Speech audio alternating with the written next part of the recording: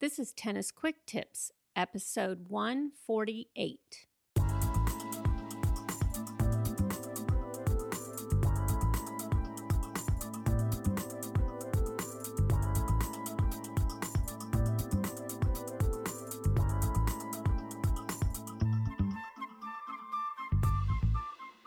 Hey, it's Kim from TennisFixation.com, your host for the Tennis Quick Tips podcast.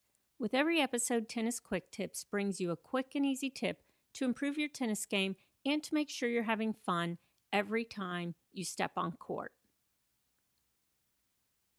Even though it's October and it's fall, and we should be having some of the most pleasant weather of the year here in the United States for playing tennis, it is still hot.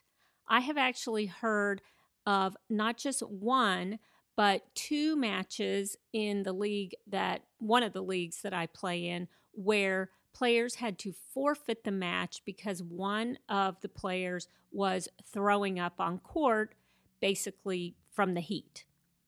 That is a really bad sign.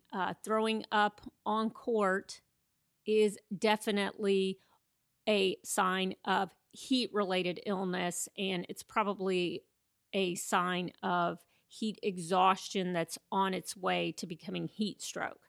So if someone is throwing up on court, it was time to quit playing a long time ago. But what I want to talk about today is what can you do on the court to give yourself a little break while you're playing tennis in the heat. What can you do to make sure that you don't reach the point of heat illness? Now, I've done previous episodes on dealing with the heat and with hydration, and I will put links in the show notes to those episodes. I do have podcast episodes about how to identify heat illness. I do have an episode that was all about hydration. That was one that I interviewed my sister, who is a long distance runner and is also a pediatrician and has some great information on staying properly hydrated. What I want to talk about today, though, is when you get into the match, what can you do in addition to hydration and the other little tips I've given about, ice packs, having cool or wet towels for use. What else can you do? And what I'd like to do is remind you about USTA and ITF Rule of Tennis 29, which is the rule on continuous play. And while it is very important, according to the rules, to keep play continuous, the rules do contemplate that you do have some time in there, and you need to make sure you know how much time you have and how you can take advantage of it. So the first thing I can tell you, the first little break that's built into the rule is the time between points. The rule states that you have 20 seconds between points, and you need to be sure you're taking advantage of that time. So that 20 seconds starts from the time the last hit occurs on the previous point until the first serve of the next point. 20 seconds between those two things.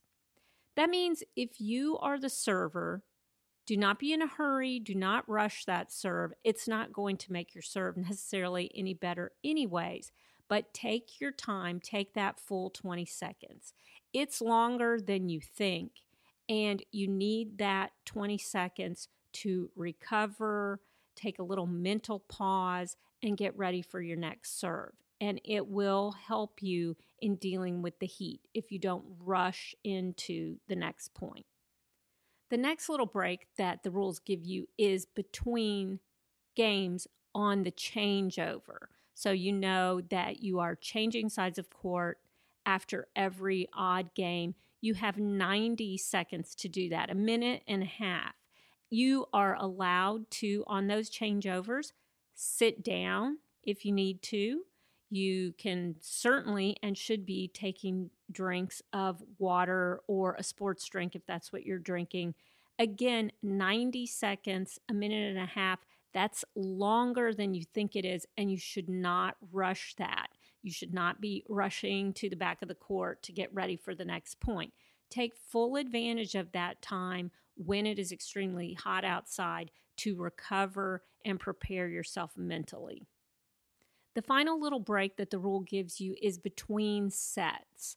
And the rule states that you have 2 minutes between sets. And if you're playing in a tournament and the rules of the tournament permit it, you can have up to 10 minutes between the second and the third set. So 2 minutes between the first and the second set, at least 2 minutes between the second and third set, and possibly up to 10 minutes if the rules permit in a tournament. Again, you need to check the tournament rules. You may even need to check your league specific rules to see what kind of breaks they give you. But once again, the rule contemplates that you will have this little pause, this little break, and you need to take full advantage of it. I'm really pointing this out to you because a lot of people, myself included, like to rush it, like to get going, like to hurry it up. That really can work against you when it is so hot outside. It's not just a physical issue, it can also be a mental issue. When you're really hot, it can impact how well you're thinking on court. So be sure and take advantage of the breaks that you're given by the rules. Again, 20 seconds between points, 90 seconds on changeovers, and at least 2 minutes and up to 10 minutes between sets. It really doesn't sound like a lot, but it can make a big difference in what is happening for you on court. And if you reach that point where someone on your court is throwing up, please don't let it go that far. But if that's happening, the match needs to come to a stop. That person would be better off forfeiting for that day and staying healthy so they can live to play again on another day. That's it from Tennis Quick Tips. I will have links, as I said, in the show notes to those episodes on all the ways that you can deal with the heat on court. So be sure and check those out over at tennisfixation.com/quicktips148. Thanks so much for listening. I do hope we get some good fall weather here soon. It gets a little bit cooler and we're playing some fun tennis in nice weather for a change. As always, happy tennis.